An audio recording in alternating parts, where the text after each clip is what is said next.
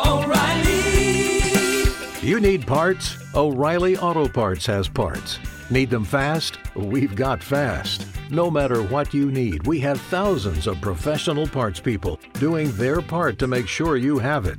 Product availability. Just one part that makes O'Reilly stand apart. The professional parts people. O'Reilly Auto Parts.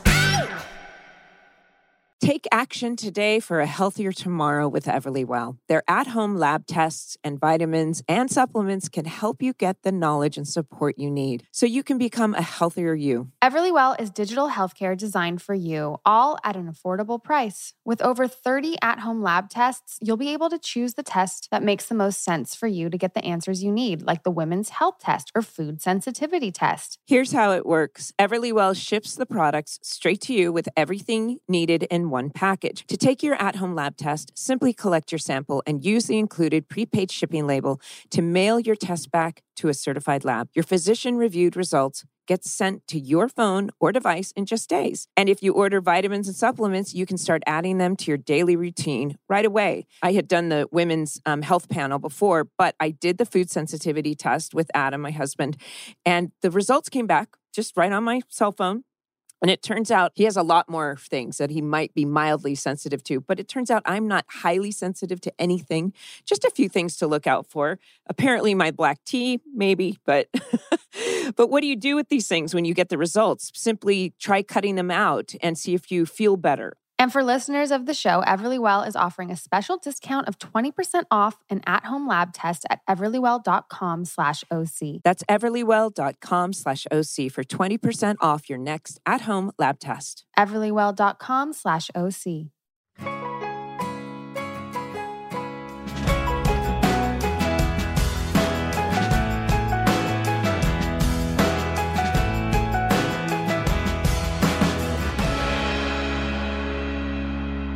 Welcome to the OC Bitches. Hi. Hi, welcome to the OC Bitches. Yay. It's nice to see you in person. You too. I know. I've been out of town for a month. I know. Between getting COVID, you being out of town, I feel it's like maybe 2 months since I've seen you. it's something month like and a that. half. It feels like it really is different doing it remotely than it is in person. Oh, absolutely. I had delays. It was very awkward.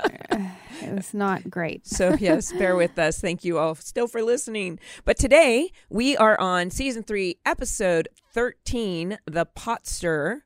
Now, but we have a special guest because we're going to go back in season 3, episode 7, The Anger Management. Mm-hmm. We had the Subways on. They played in the bake shop. Yes. And today we have Billy Lunn and Charlotte Cooper. Oh, you're a Cooper from the band.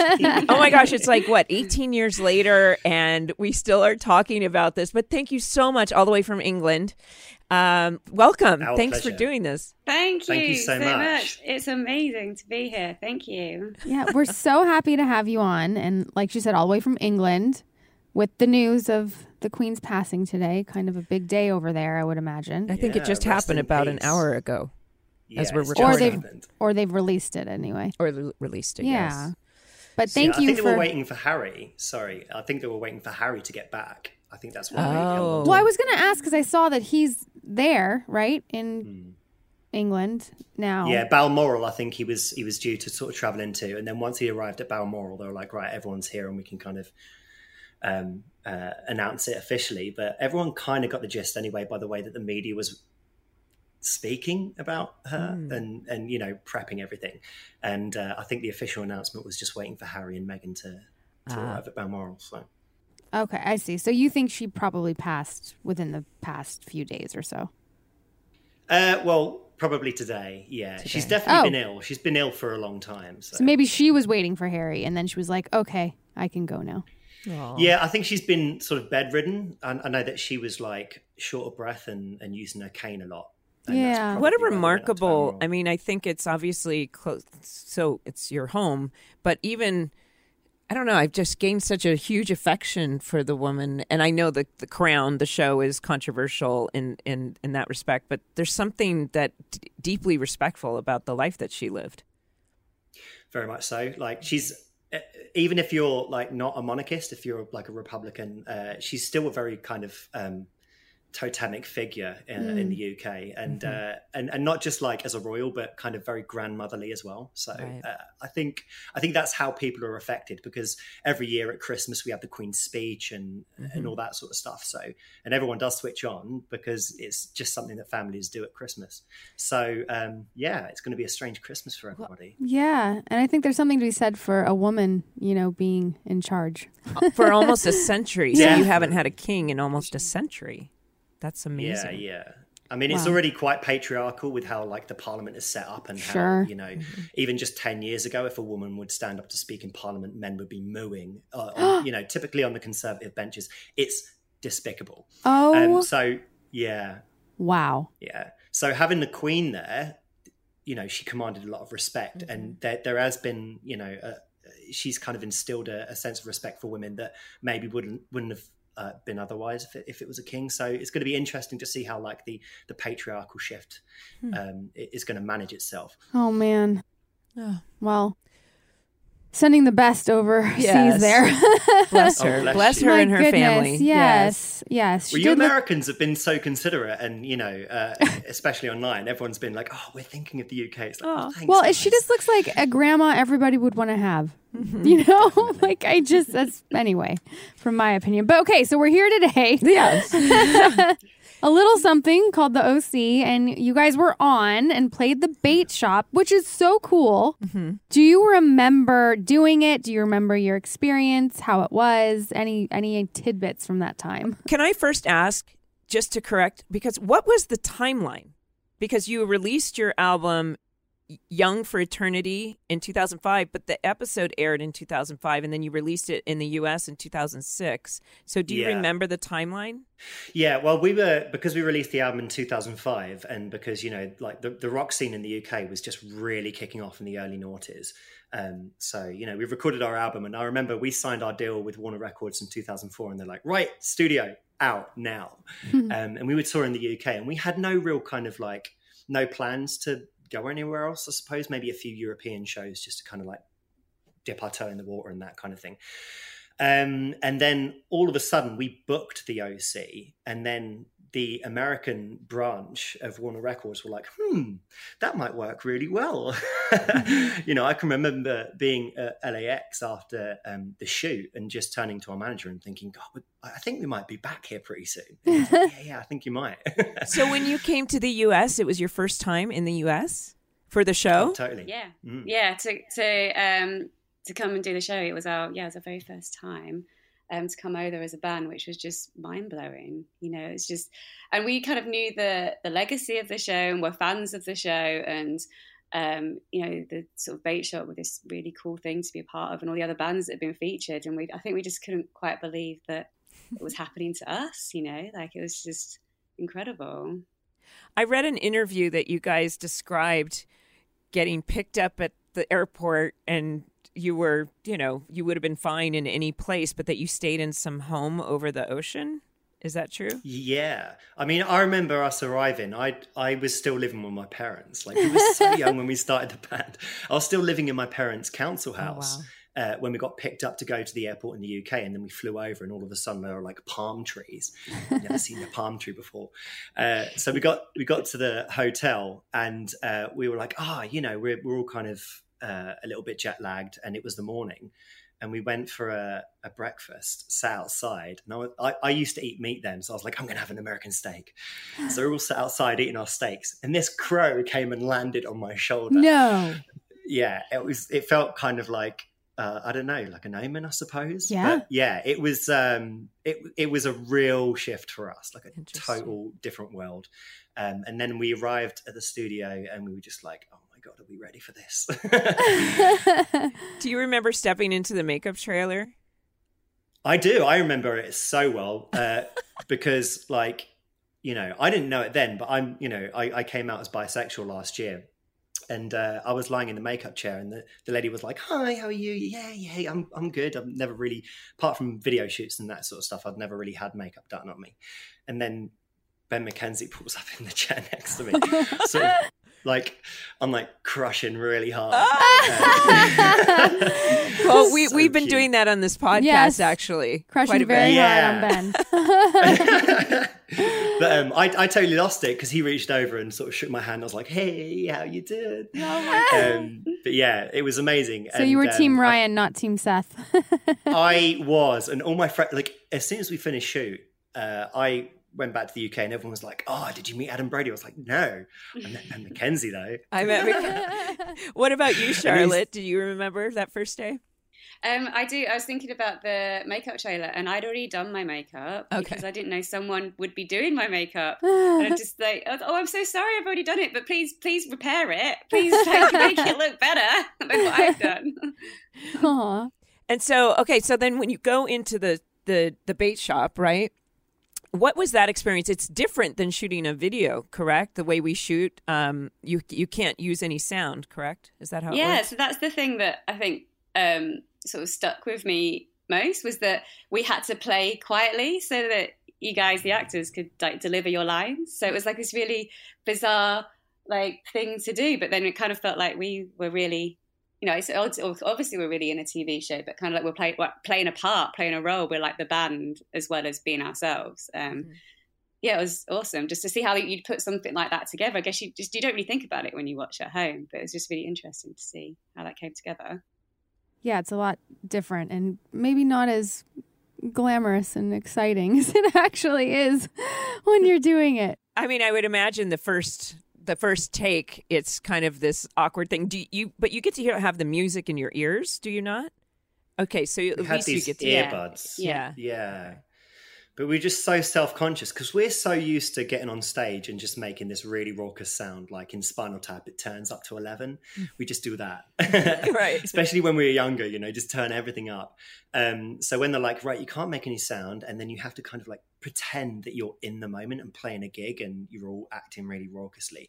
So I just remember being dead self-conscious because we can hear the music. No one else can hear the music. So we're kind of like dancing around on stage and I could see the extras in the front row all kind of like smirking a little bit, and that made me even more self-conscious. I was like, oh my God.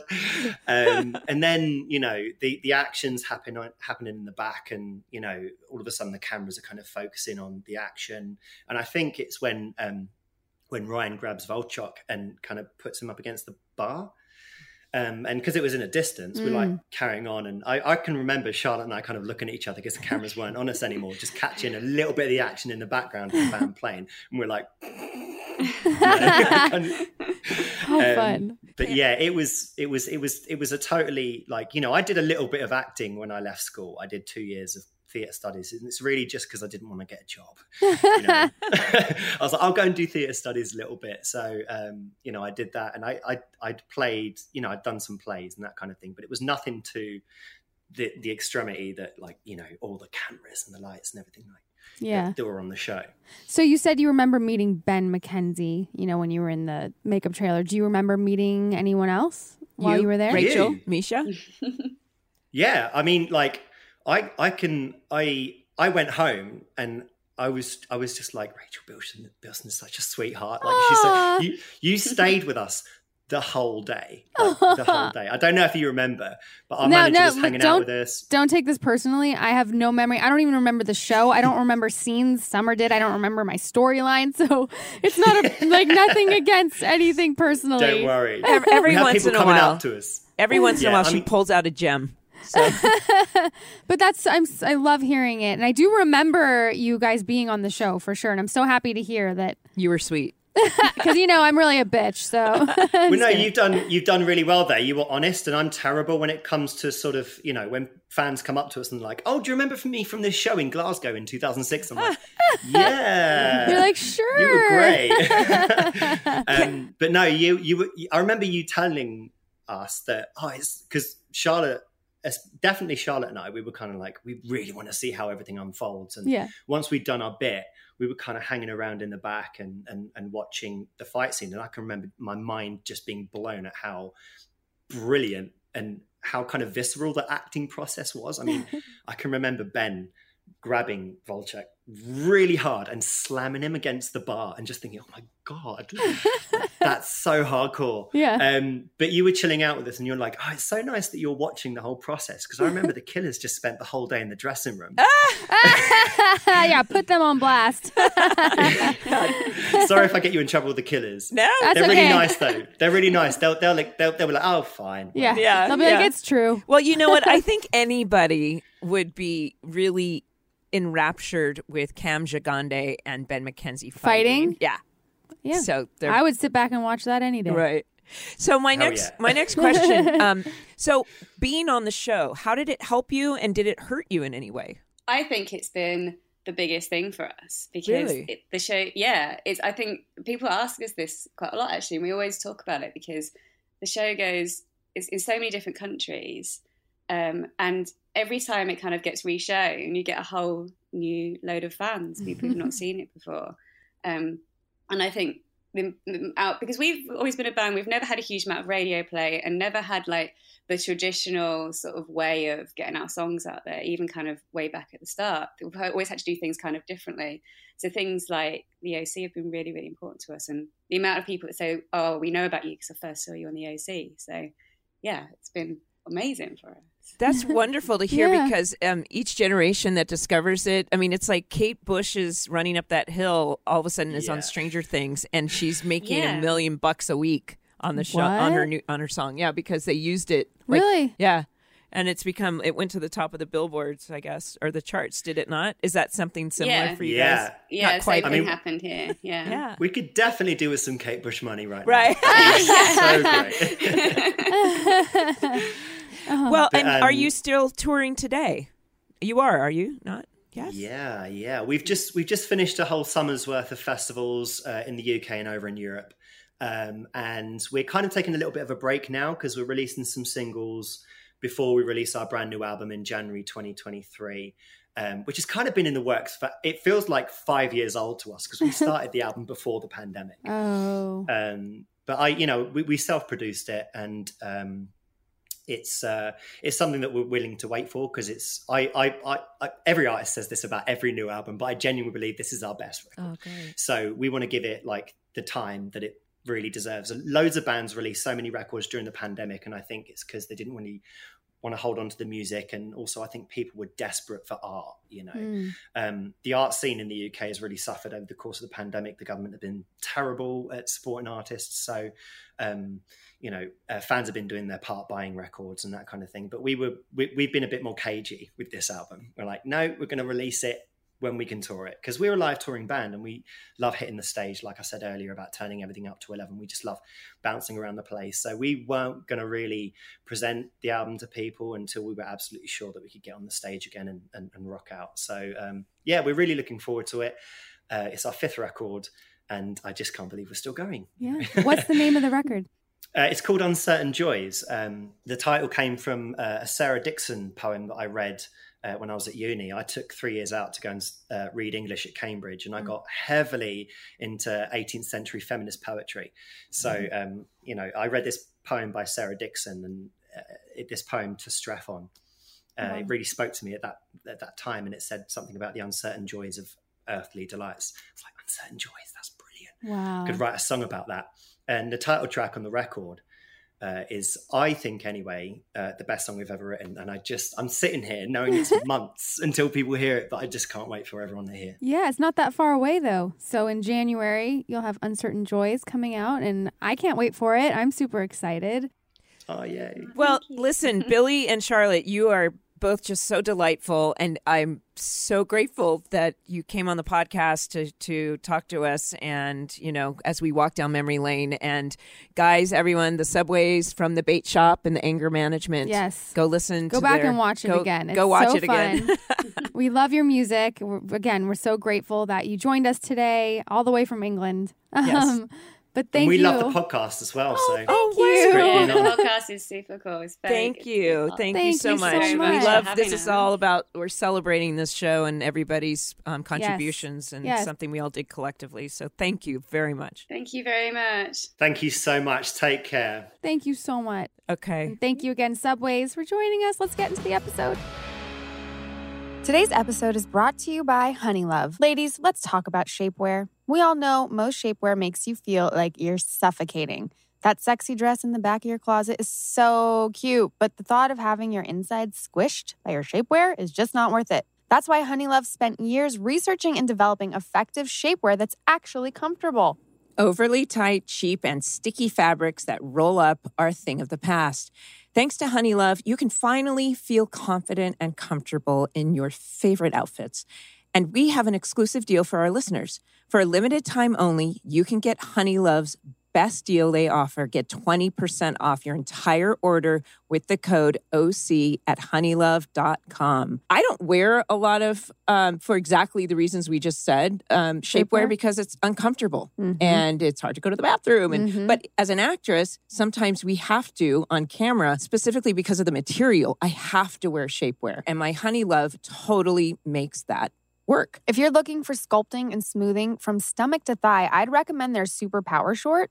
The Super Power Short has targeted compression technology that distinguishes between areas where you want more support and areas you need less compression. Their Signature X targets and sculpts your midsection without squeezing your natural curves. It's designed to work with your body, not against it. Okay, like you, there are definite outfits where I am a fan of shapewear. Honeylove, okay, my biggest issue with shapewear is I pee basically every 10 minutes. They have a hole, so you can pee easily without having to strip off the shapewear. I'm sorry, that's my favorite. It's brilliant. And it doesn't stop there. Honeylove has more than just sculpt wear. They have incredibly comfortable bras, tanks, and leggings for everyday support. The crossover bra is the most popular bra they have. This bra gives all the support of traditional bras without using any underwires. My favorite. Goodbye underwire pokes and marks. It's made with incredibly soft and surprisingly strong fabrics and features adjustable straps. We all have our favorite go-to bra, and this one will be yours. You won't even want to take it off when you get home because it's that comfortable. The quality is insane. The details are stunning, and you'll feel incredible when you wear it. Honeylove is definitely what you need in your wardrobe. Ladies, no matter the occasion, you deserve to look and feel your absolute best. Get 20% off at honeylove.com with the code OC. Calling all my honeys, you deserve this. So we are, the pot stir. Yep. Our famous pot stir. But throughout this podcast, I'm going to call her the pot stir / truth teller. Or shit disturber. Because she does say a lot of truths that are very painful, but she doesn't do it in the best way, right? Well, she's 15 or turns 15 in this episode. Right. The synopsis is Caitlin stirs the pot with Marissa by going out with Johnny with the sole motive of making Marissa jealous. Seth completely spirals after being offered an interview at Brown University. Meanwhile, Sandy tries to close a big deal and Julie grows closer to Neil, throwing a birthday bash for Caitlin at his house. Directed by Norman Buckley, written by John Stevens. The original air date is January 26, 2006. Oh my gosh, we're getting to the end. At this point, it's only one more year. Because we finished in 2007. I'm just still dreading the end of this season. I don't want to get there. Oh, no. Okay, let's do Seth and Summer first. Yes. Obviously all the Brown stuff is happening. Right. Well, I mean, in the beginning, the very, very first scene is that kitchen, of course. And Seth is acting so strangely that everybody, when somebody's energy is so different that your whole family's like, what's up? Yeah. Yes. And he's very, very insane in this episode. It's like he's, he's putting coffee on his cereal and he's excited about this interview that he's getting, but it's kind of hitting him that he's leaving Newport, which he's always wanted to leave Newport. Right. I think he's in shock because he's going, this has been my dream since I was like 8. And all of a sudden, I don't want to leave. And he's, what's going on? Like, what is going on? Trying to figure that out. Right. Which is understandable. Yeah, it's understandable. It's a little extreme with him in this episode. And very much so. When Seth and Summer, they're talking about the interview in the hallway. And Summer is taking advice from her boot camp instructor. This is the most adorable thing I think you've ever done on this show. What? Do you want to see my face? Oh, my war face. Can I see your war face? My war face?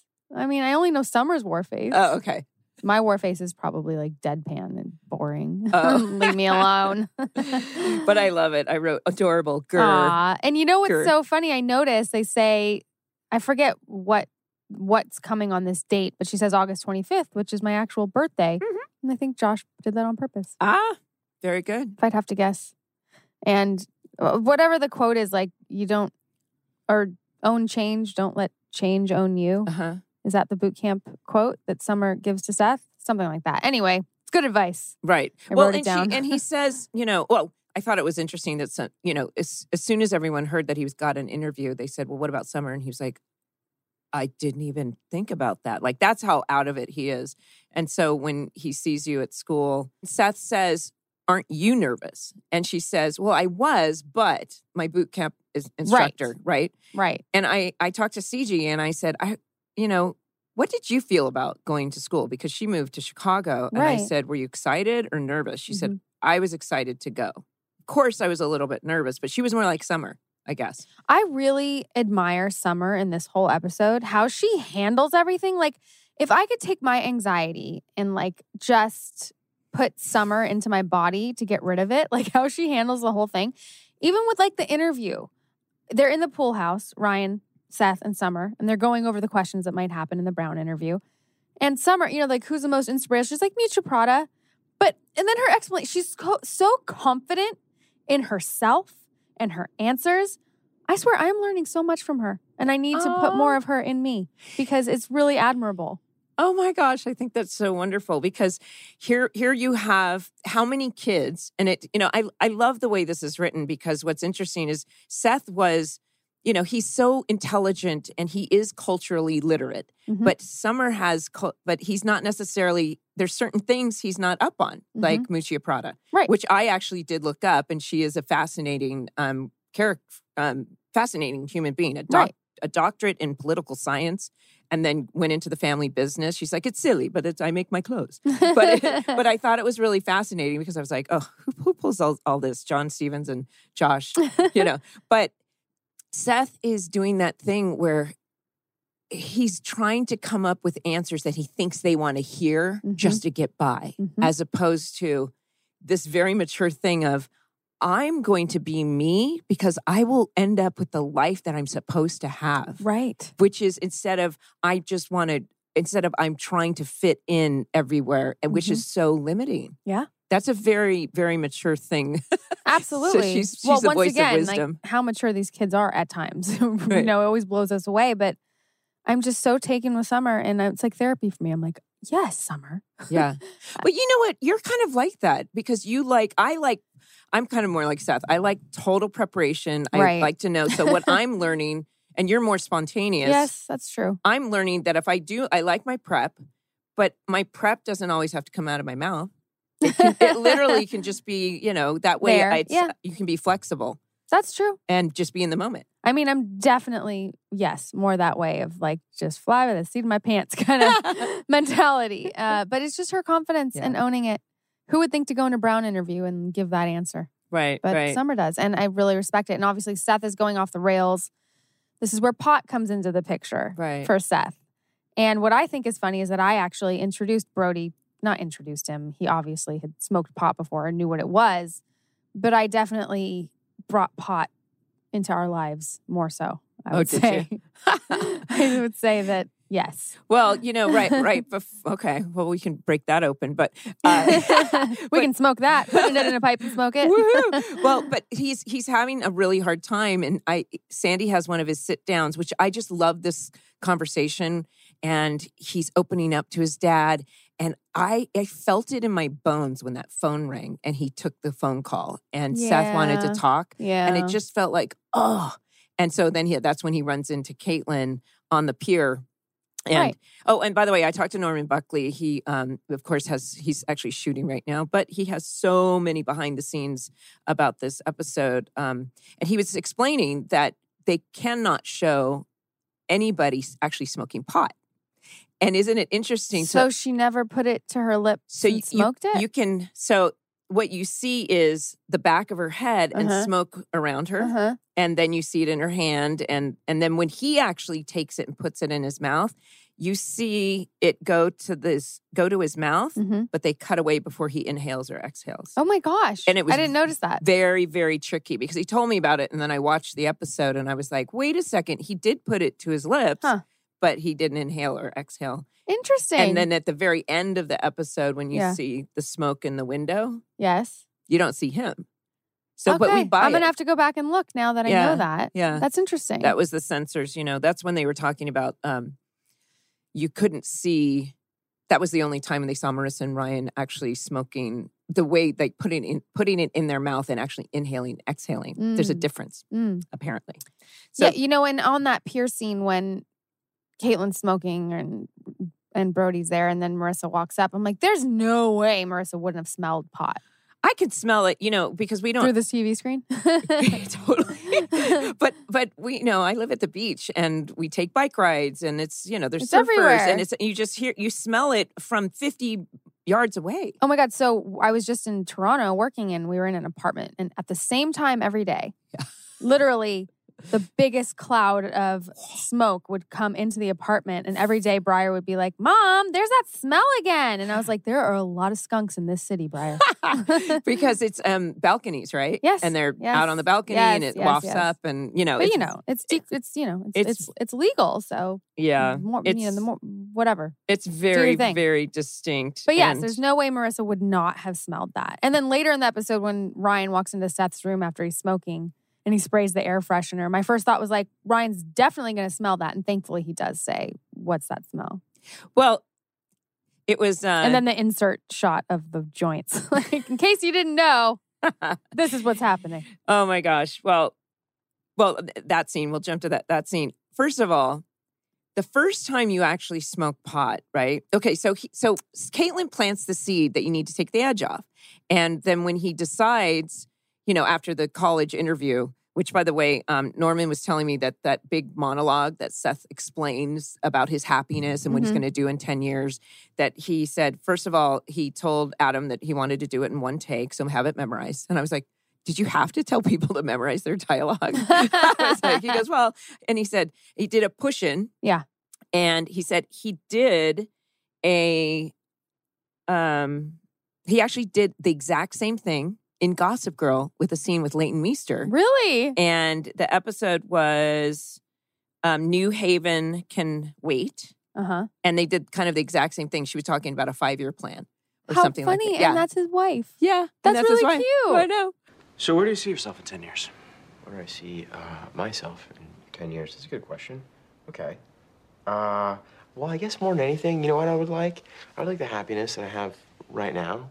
Although I guess, what are the chances of that? I mean, you go through your life and you're probably only going to be able to look back and pinpoint like 2 or 3 times where you were genuinely actually happy. So. Well, I'm aware I lack some people's easy grace with strangers, and I don't exactly make you feel like you've known me forever, even though we just met. So, anyway, they had a 5-year plan. But then I was like, so poor Seth, he's like, he's such a controller and such an overthinker. There are no wrong answers in life, with the wisdom of Summer. But then when he gets to that scene where he decides to actually smoke the pot, because he thinks it's going to smoke the pot, smoke the weed. You can tell I'm not a buzzword. So I don't personally think that takes the edge off. It could you have a paranoid experience. You can 1,000% have a full-blown panic attack. The first time I ever got really stoned, I was at City Walk, Universal City Walk. Okay? It's very crowded. There are a lot of people. There are a lot of lights. Let's just say, maybe not the best setting the first time you get really stoned. I fully was like, I'm going to die. More so if you eat weed, like pot brownies, you have that reaction, I've learned, is way more anxiety-inducing. I have a story about that. Well, share. Do share. Literally, it was after I had just finished breastfeeding. Yeah. And my friend's birthday, and he was like, Mindy, hold these brownies for me. Because we went to a restaurant, and then we went to the Avalon on Sunset. Yeah. And I said, well, what is it? And he was like, they're cut in the right, he said, they're pot brownies. And I was like, never had any. And he's like, they're cut in the correct shape or size or whatever. And I had them. I'm like, this is delicious. And I had 2. And then You had 2? And then I was like, but they were small, like this big. And the next thing you know, I was like, this isn't okay. And I was like, I feel like I'm going to die. I'm sweating just hearing this. Yeah. Edibles are not No, friendly. I would be exactly, every time I smoke pot in my life, I'm like Seth. I ran away. I ran away from, so when he finally gets to the, interview and she says, and whatever you do, don't ruin it. Yeah. That's like instant paranoia. Anxiety inducing. Yeah. I wouldn't say Summer would be the best person to like talk you down. Well, the other thing is, so it clearly didn't take the edge off or relax him. It made him even more heady. But going back to the actual scene, Adam is so good. Why is Adam so damn good at Because this? he's fucking Brody.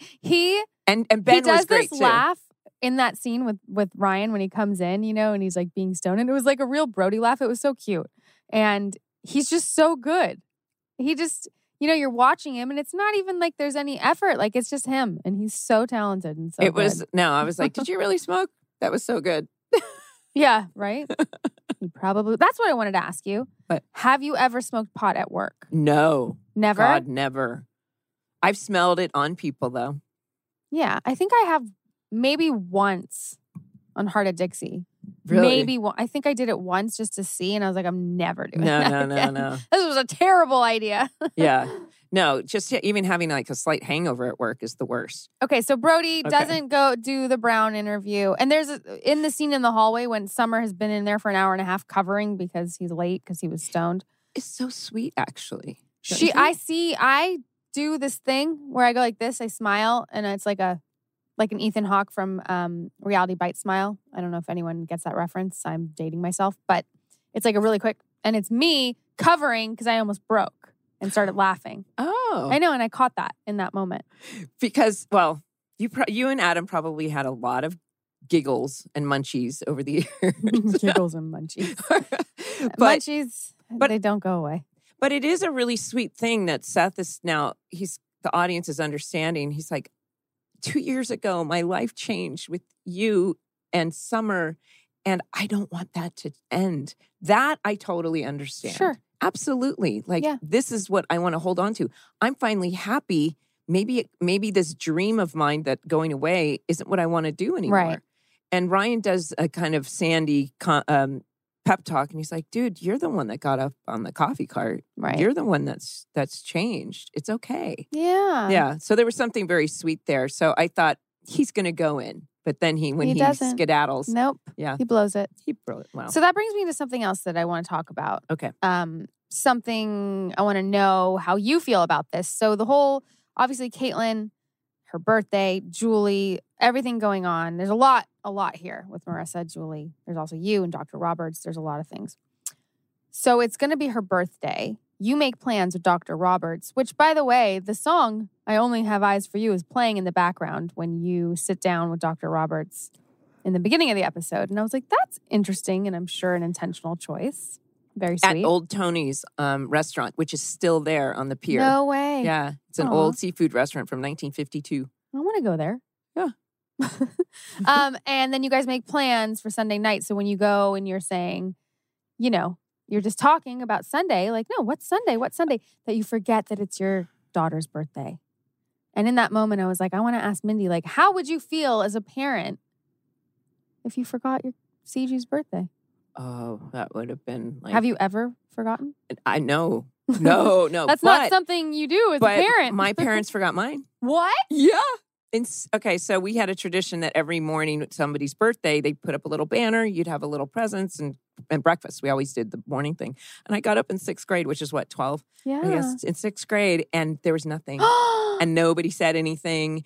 And I went to, in 6th grade is that year that you start getting, you're kind of coming, you're preteen. Yeah. Girls are slightly meaner at school. Yes. And I remember crying like everything somebody said to me. If it wasn't nice, I would just. So they didn't remember the whole morning? None like of my you went to friends school, knew. Nobody. Like I just sat. I was totally 16 candles. Like nobody. And finally, I think when I came home, my mom, I think she'd remembered for later when I was like, "What happened?" She was like, "Well, we had to do it later," but nobody said anything to me, and she probably wouldn't remember any of this, but I do. So aren't you picking her up today? I think you should greet her and say, "Mom, what the fuck?" I know.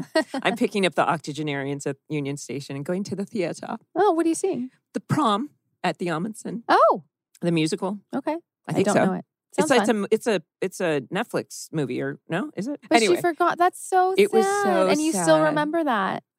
Yeah, I remember the day because I remember just hanging out with some friends or something, and they said something snide that normally you just kind of let slide. Yeah, but it was a hard day. Well, that's a trauma day. Well, and you know what was kind of interesting? So when Julie and Neil are in that restaurant, and he says, you didn't, you kind of waved me off twice. What's going on? And she's like, I've got a lot going on. You know, her girls are back in her trailer.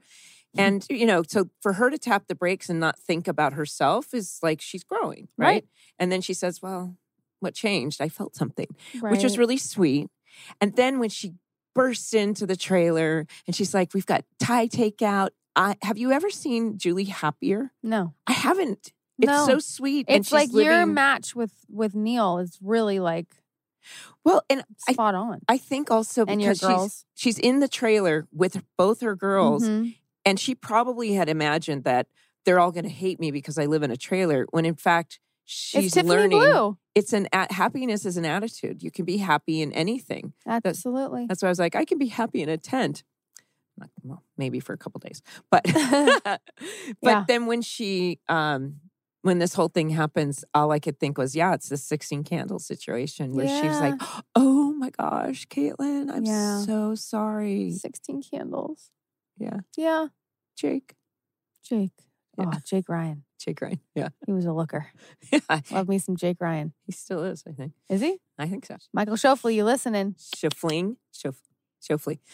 Oh my gosh. Yeah. No, and then, when she says, we're going to do this party, and I thought it was so funny when she runs in, she's like, whoa, I've been jogging. And I used to do cardio bar and Pilates, and I forgot how good this feels. I got 3 honks, which is like something to celebrate in Julie's world. Of course it is. Most women would be like, don't honk at me. I know, but you're like, I got a few whistles and a few honks. Well, then I looked at it and she starts saying, she's like, she really is high on endorphins. And she's like, I am 16, going on 17. And then I noticed that Misha was actually she looked just like Liesel in The Sound of Music. I noted that too. I was like, they literally have her in a proper like Austrian traditional folk top. Yeah. I know. So Caitlin is such a little shit disturber this episode. Yes. Everything going on with Johnny, really trying to get to Marissa, and it's working. Right. So the phone rings and Marissa sees that it's Johnny and automatically assumes it's for her because Johnny's like, oh, well, I just called on Caitlin's phone. Are you calling for Caitlin? And, he says, no, actually, I was calling for you. So it's so hard because it goes back and forth. What's interesting about Caitlin is, and I think this is, all of our characters, our regulars have been somewhat, they're established. So when you have a brand new character, she has, every time you get in a scene, when she talks when she talks to Seth, when she was smoking pot, she says, can you imagine growing up with a sister like Marissa? She tells her kind of angst to everyone who listened. Mm-hmm. She tells it to Johnny. Mm-hmm. She tells it to Seth. Mm-hmm. She tells it to, she tells how painful it's been. I wondered if they forgot about me. The one day that they paid attention to me was my birthday and they forgot. Right. So she's really hurting. Yeah. And then you add in sister competition, which is really intense. Like some sisters can be really, really I have, odds. best friends who, the little sister was always, had a hard time because the older sisters got the attention from the boys and whatnot. And I get it. I mean, well, and also remember, so last time we saw Caitlin or she was around, she was a girl who was involved with her pony and Her hairless pony. yeah, and she had her own life and her world, and then now she's kind of back, and she's had to compete with all kinds of Marissas, let's say, at boarding school, and also that everybody gives so much attention to her. So there's so many dynamics going on, and also that Marissa acts so surprised, like, who is this girl? I don't know my sister. And I'm like, just a couple years ago, you were doing some pretty shady shit, Marissa. Yeah. You think? And she says she knows she's Julie's daughter. So she's going to be she shouldn't be so surprised that her daughter's kind of conniving. Right. I mean, her sister's conniving. Yeah. Yeah. Like, it's so shocking. And so you throw a party at my house because Neil offers it to you. Right. And you invite her pony club. The scene where Kirsten and Julie are talking. Yeah. And first of all, I don't know what the fuck I was wearing. That is my least favorite when you're outfit. talking and you're talking about remodeling the house and stuff? Yeah, it's basically like resort wear, but it's like rust color and gold. And so, you know what simple thought I thought about was like, here Julie is being all humble, living in a trailer. And now she's actually remodeling the house and looking at the silver. Yeah. And I'm like, you can take the gold off the girl, but you can't take the gold digger out of the girl. Right? Because she had to sell her jewelry. Yep. And now she's like, oh, yeah. You haven't even kissed, but you're remodeling the house. I got to respect it. There's the old Julie. We haven't seen her in a while. We haven't seen her in a while. Gold digger. It's good to see her. Good to see her. But yeah, you have this party. So, and obviously, Caitlin invites Johnny and the pony club's there. And I'm like, this is a massive house. Caitlin brings Johnny to Summer's bedroom to kiss him. Yeah. I'm like, why are you in my room? Yeah. Go in one of the 25 other rooms. Why have to contaminate this one? Because that's the set they had, right? I know why. I'm just saying. I know, right? Don't be Don't logical. contaminate my bedroom. Now, Norman was telling me shooting at that house. First of all, do you remember this? He said that Tom Arnold owned it. But I think before Vaguely we shot familiar. there, because I remember I thought we talked to the owner. He must have owned it before we were shooting there. Okay, but it was an interesting house. It was like off Canaan or something, right? Right. It was a beautiful house for the outside and for that foyer. Right. And then the pool itself. But the rest of it he said it was really tricky to shoot in because it was very elaborate. It's always a little harder when you're shooting in a real house as opposed to a set because sets you can move walls. Right. Real houses, there's limitations. Right.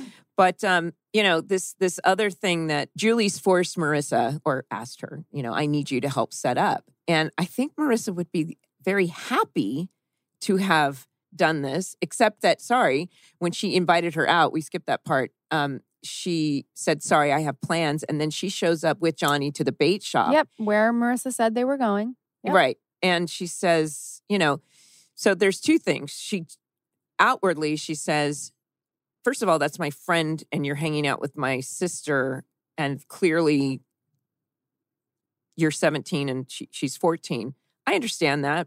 But I guess I have to put myself in Marissa's shoes because at first I was like, or is she really jealous? And she doesn't know it. I mean, I think she's definitely jealous.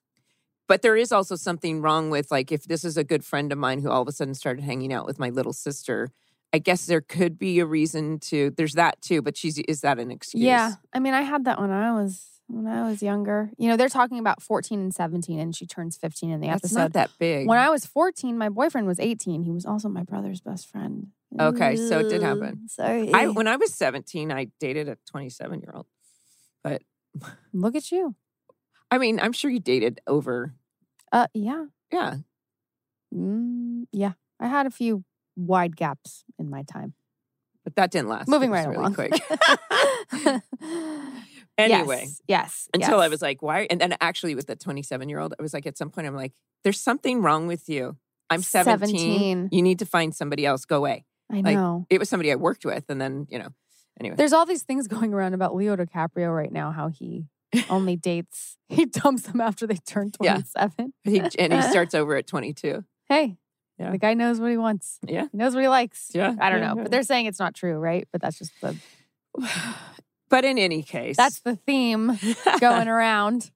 But in any case, yes. And Caitlin is just milking it that Marissa has to sit there and she's in her bikini and she's acting very, just how do you say it? She's acting very coquettish or something. She's flirting with Johnny and doing it all in front of her. Of course. And Marissa's just like, This also, in this episode, Marissa and Ryan could not be more disconnected.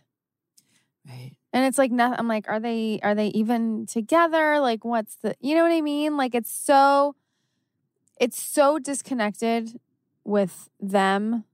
And they even they show them in the picture together. And I think it's intentional that it's like, they're clearly not vibing. Right. Because I don't think they are at all.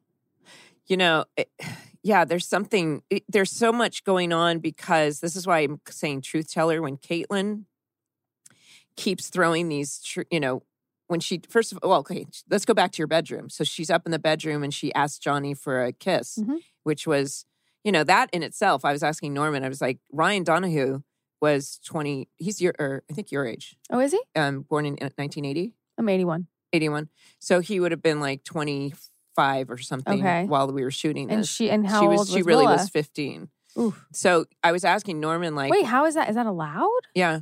So he said, it's so clinical on a set, kissing and romantic scenes and everything. And then they've even taken it a step further with these sensitivity. These intimacy coordinators. Yeah. Did you have that? I haven't done anything since, okay. Because that's only. Can I tell you, the job I just did, I had to have a phone call with an intimacy coordinator. Now, there's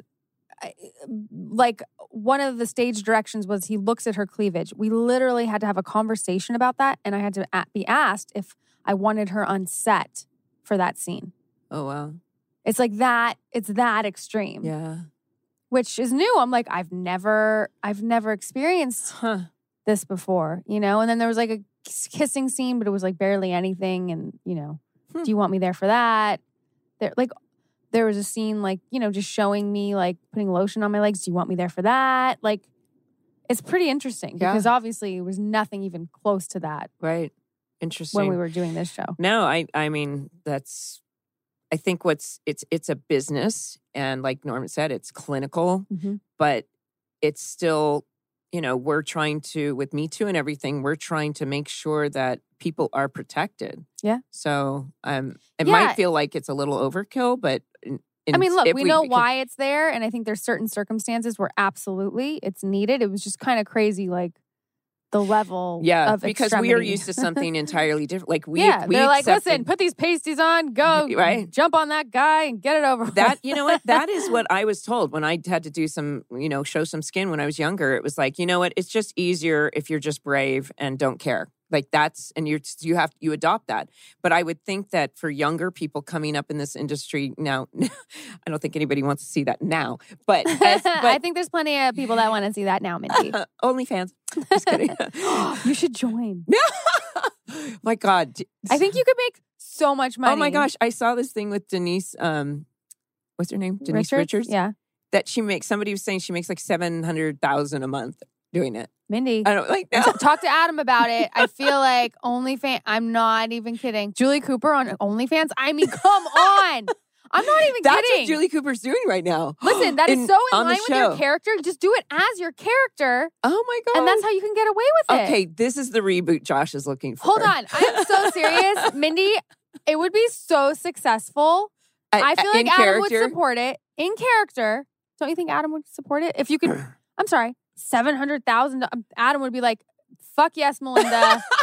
Get out there. Show it all. Oh my gosh. He probably would, actually. We're going to talk about this later. Well, okay. So now that we've heard from people, in the press, how exploited they felt in the early 2000s and during that time, yes, we've grown. Yes, we've got better. No, it's not overkill. So that being said, when Caitlin comes down from your bedroom, and Marissa wants to confront her because now, of course, Ryan's told her about the pot. First of all, Norman said, this is just a little side note, that scene, they had taillights by 7:30, and they literally shot that scene in 15 minutes. And I was like, he said that was Buzz Feitshans. Do you say Feitshans or Feitshans? Buzz was our DP. Anyway, that was. Say, I was we love Buzz. How do you shoot a scene in 15 minutes? Like boom, boom, boom. Yeah, crazy. But when she races out to get her, she's like, you may not know me, Marissa, but I know you. Everyone can see that you like him. And Misha had some wonderful facial expressions. She was like, whoa, like what? It's like, she's not just defending. She's like, she actually is considering it. Yeah. And so the audience is now confused. Like maybe she does. Yeah. And then when Ryan's going to take her home, she's like, no, I want to walk. How fucking far do you think she has to walk from Summer's house to the trailer park is what I want to know. Yeah, well, she goes to her lifeguard. Oh, she goes to the lifeguard tower. Her thinking tower. We're going to say that it's right across the street. Well, there's a lot of that because in my mind, I was thinking the Coens live in Pelican Cove. And to get to the pier, you'd never just walk from, he says, I'm going to take a walk. That means he'd have to drive and then go to the pier. You can't just walk to the pier from where they in the live. OC, you can walk anywhere. anywhere. You can do that in OC world. Okay. So that happens. This is all happening. I think we can sum it up now, wrap up the episode a bit.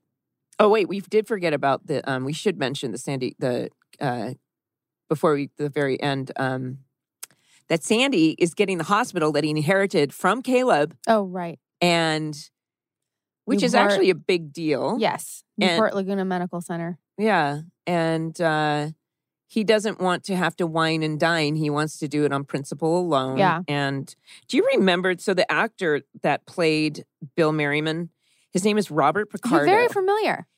I looked him up because one of my favorite movies when I was younger, it's Inner Space with Dennis Quaid and Martin Short, where he's a little thing that goes in his body. Yes.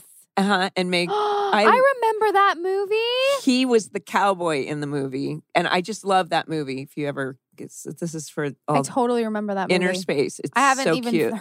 thought about it, anything in probably 30 years or whatever. So cute. That's crazy. But this gentleman has over 242 acting credits. Wow, which is a lot. A lot. Because if you look, I mean, he just never stops working. No, I have like 10.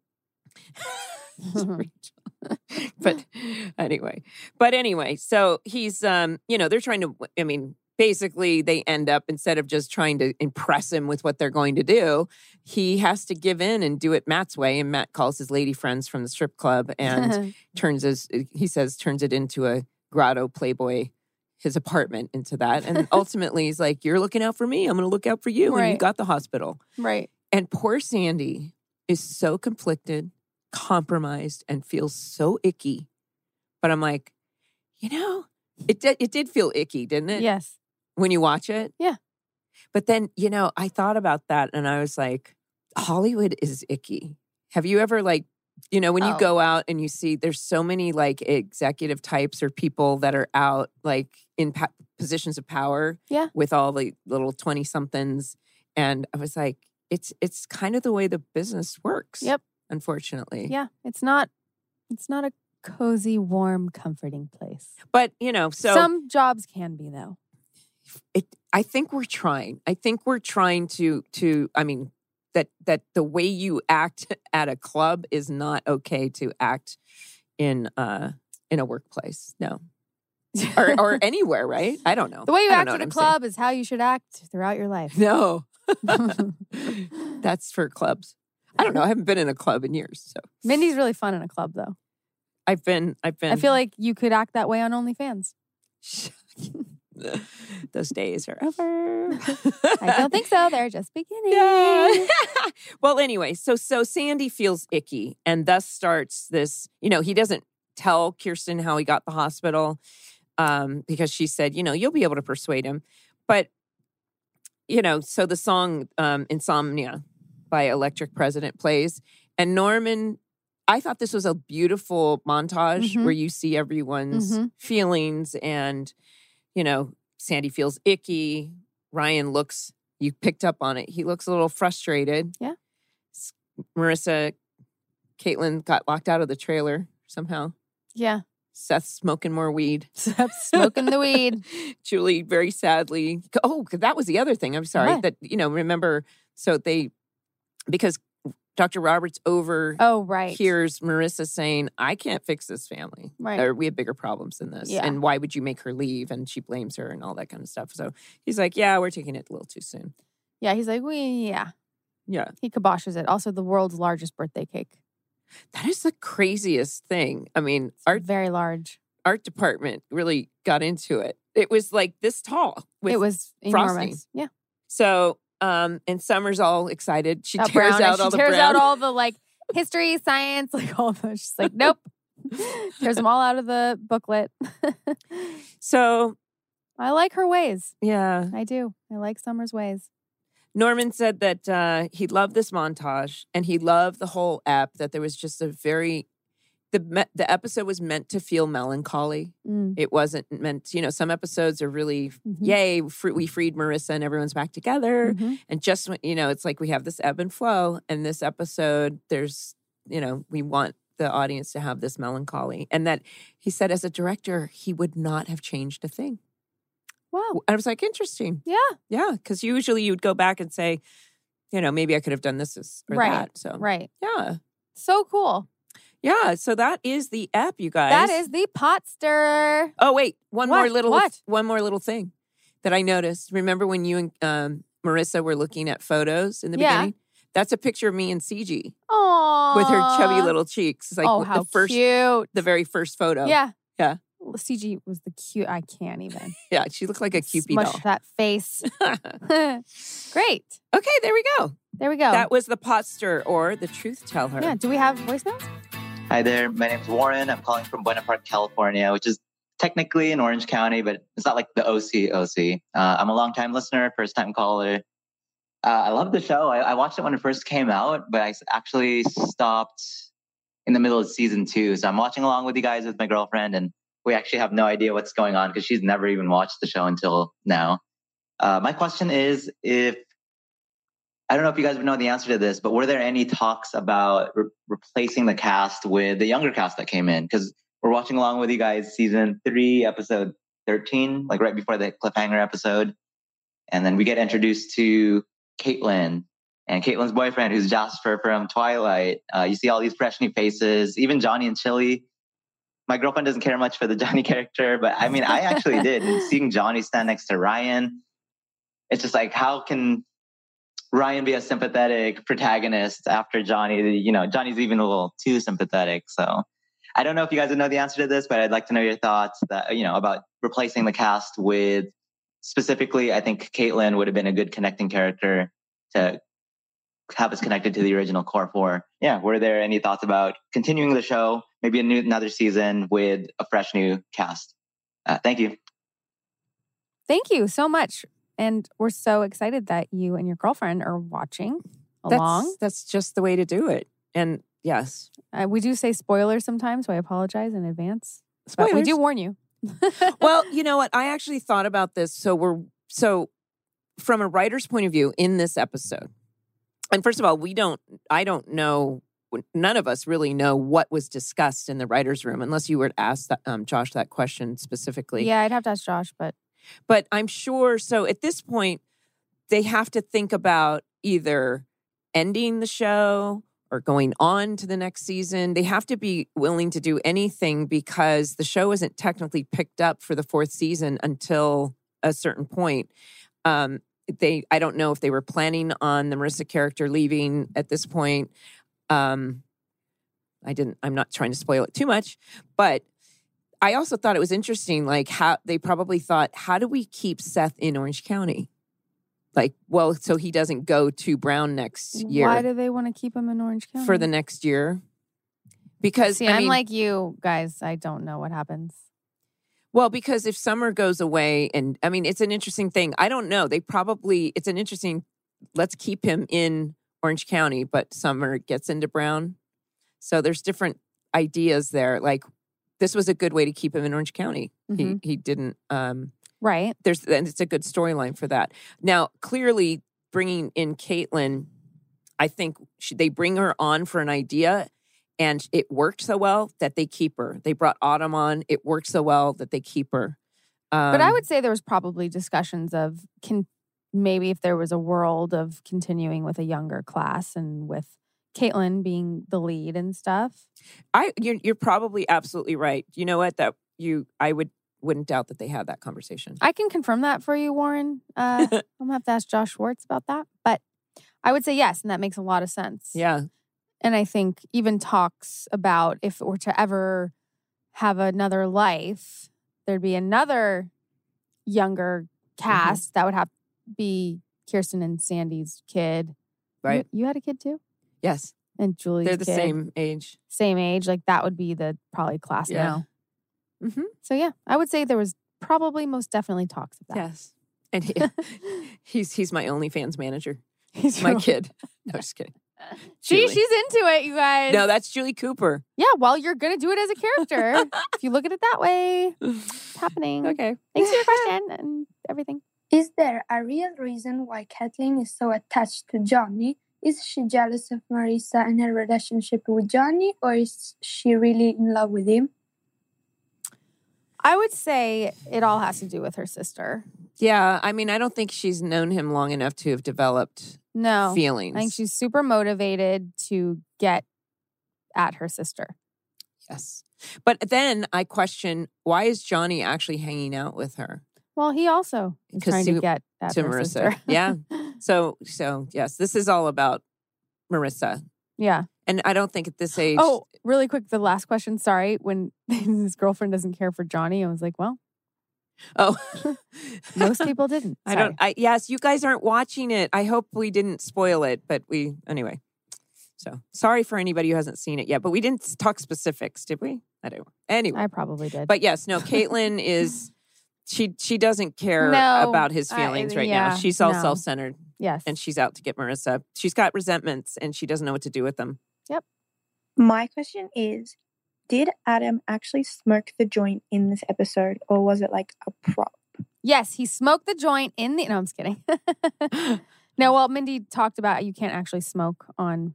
Well, I think she's asking if he actually smoked pot. Yeah, I know. I wouldn't put it past him. I don't know if he did.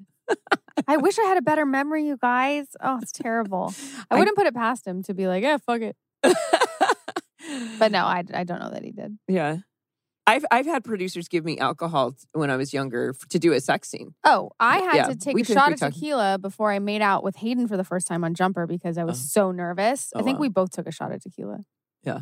Anyway, but yeah, we don't have proof of that. No, so. No proof. But he sure acted well, or yes. he knew how to act with it. So, how different would the episode play out today in today's kind of climate? And the feelings that people have about pot maybe changing over the past, 10, 15, 20 years. Just wanted to get your guys' thoughts. Thank you. Yeah, I've thought about that too. Because oh my God, he's smoking pot. It's like, okay. Because I was so glad that it wasn't a Just Say No episode. Oh, it God. It wasn't. What show did that? Was like Saved by the Bell or someone that was it Saved by the Bell? Yeah. Yeah, where it's just like, oh my God. The more you know and all that kind of, it was more like, no. Look, it wasn't, I did it once and then Ryan pointed out like, yeah, but you're doing it like this. So it didn't become a big, huge deal, but we haven't seen the next episode. So, but I don't know. I mean, I guess the whole idea, we were just talking about this, that it was technically still illegal back then. Right. No, so very much so. It would be slightly different, but it's still underage. Pot smoking is still going to be, I think it would have been handled kind of similarly, right? Just kind of the same. We didn't kind of do overkill on the show. We didn't do overkill. And like Seth's parents are super cool. So it's like. Yeah. Although they would have smelled it. You can't keep it out. Oh, yeah. But I feel like bedroom. Sandy would handle it like. Yeah. Really he would have well. handled it. Yeah. Well. Yeah. Yeah. Berkeley. They went to Berkeley. Yeah. Sure. Although I know that I know parents that smoke with their kids at Oakwood and grow with their kids at Oakwood. That's a very definitely different. Hollywood, LA thing. Yeah. Okay. Thank you for all your questions. Thank you for all of your questions. Is that it? That's it. It's so great to see you in person. I know. I'm sorry I've been gone so long. That's okay. Thank you so much for listening. Follow, rate, and review. Welcome to the OC Bitches wherever you listen to your podcasts. If you like to watch us, check it out on YouTube. Bye, bitches.